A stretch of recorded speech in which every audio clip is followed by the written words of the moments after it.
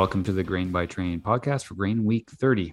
I'm Greg Northey from Pulse Canada, and I'm joined by Milt Poirier of QJAC Consulting, who manages the Ag Transport Coalition, a consortium of agriculture groups that produce data and reports on rail service and performance.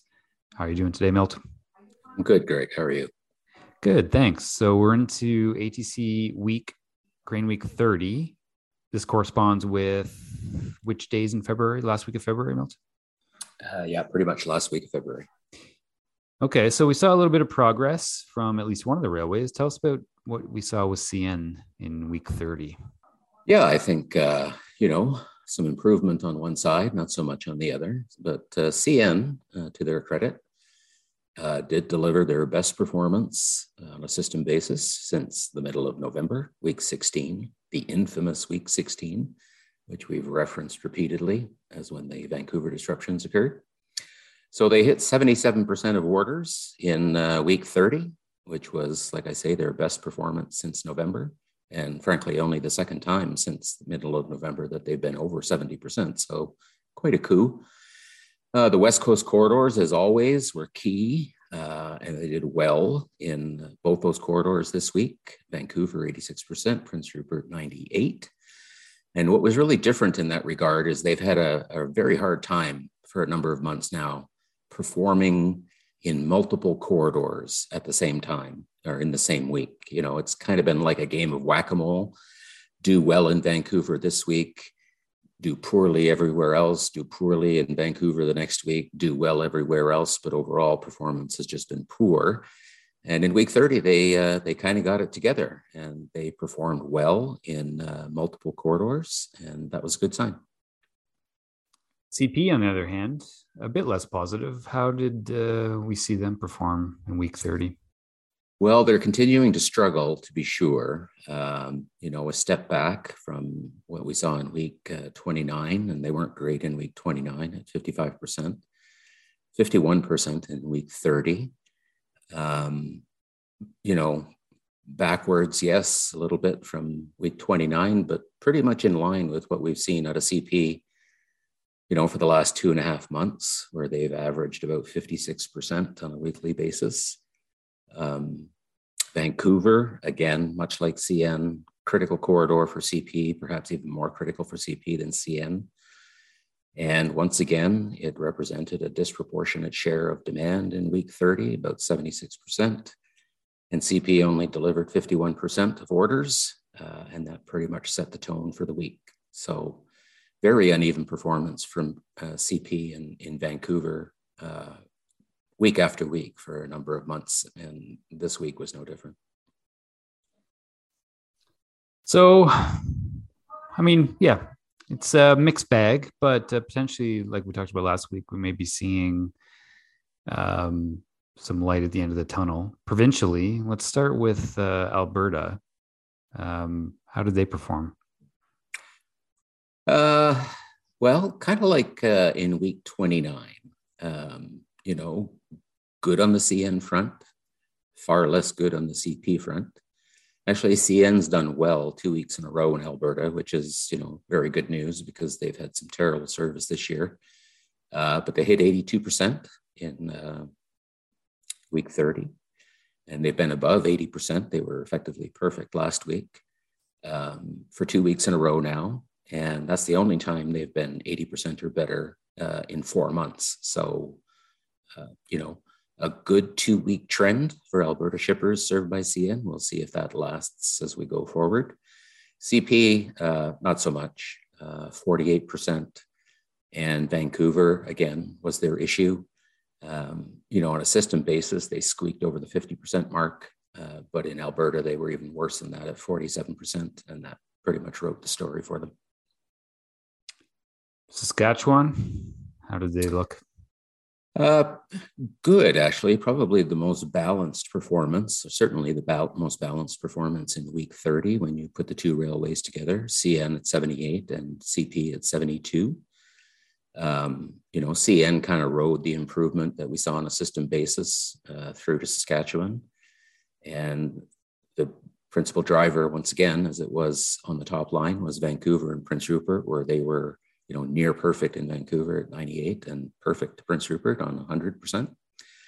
CP a little less positive, 72, but still not too bad, down a little bit from the prior week, but it was the best performance they delivered in any of the three provinces in week 30.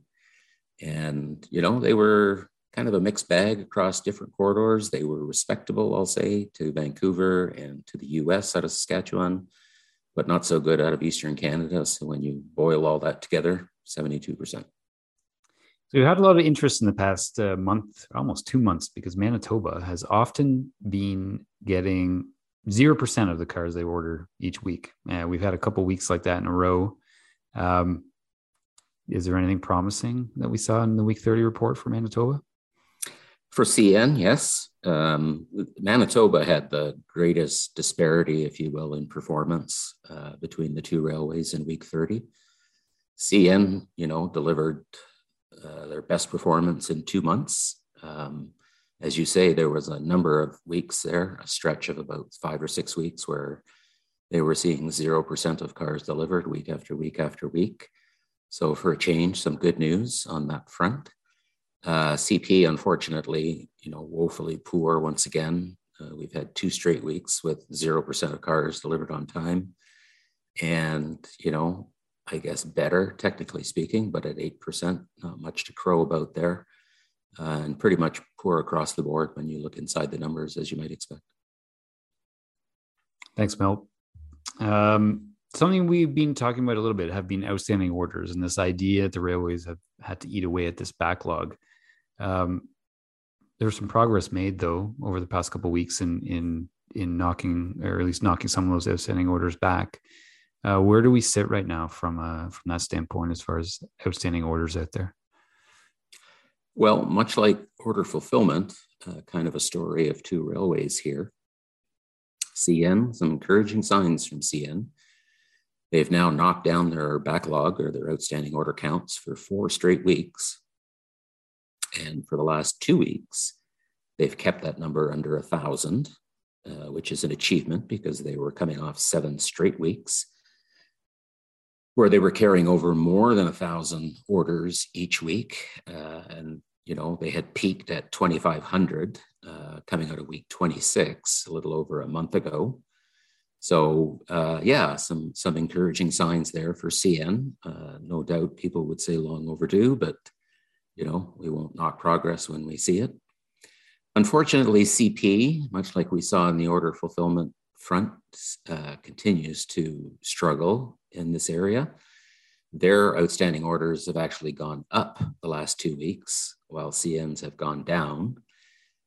They've been above 1,000 outstanding orders coming out of every week for 14 consecutive weeks, which is truly an astounding number when you think about the fact that when you look at CP's track record in weeks 1 to 15 of this grain year, they had a total of just a little over 500 outstanding orders in that 15-week period.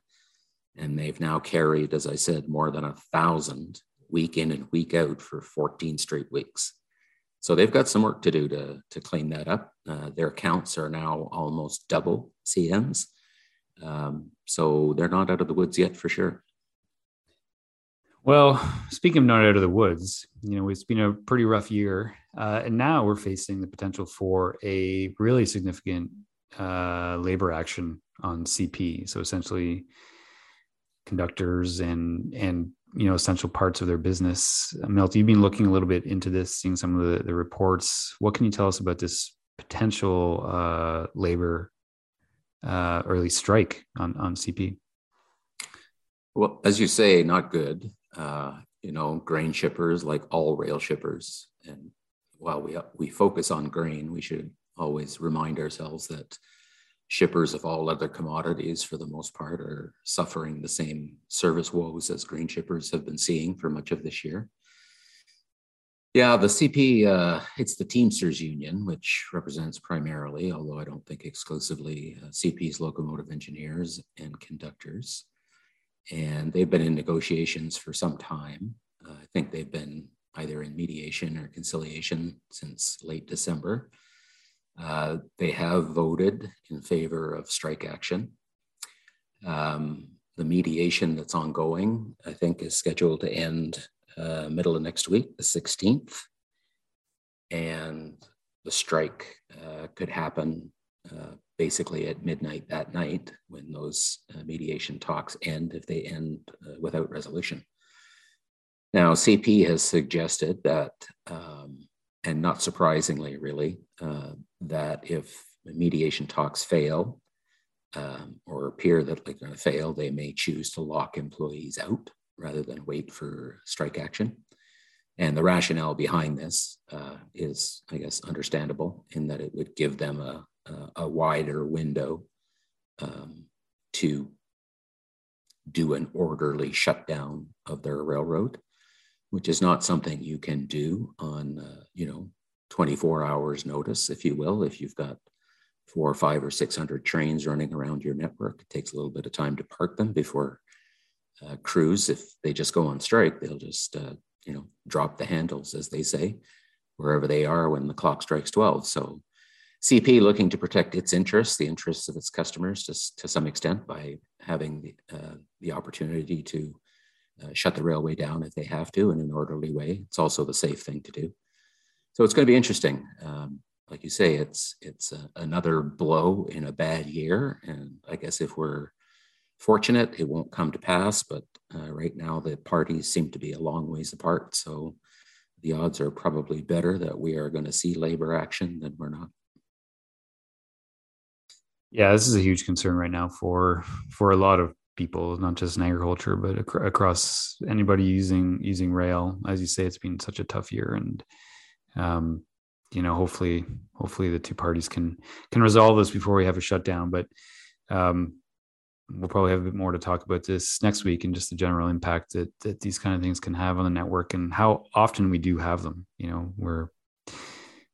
We often talk about the need for resiliency in our rail networks, but the amount of times we do have these kind of shutdowns is very frequent and becoming, seems to be more of a problem. So, all right, thanks for that, Milt. Really appreciate your insight this week. As always, if you'd like to see the reports, you can go to www.agtransportcoalition.com, and we'll talk to you all next week. Bye.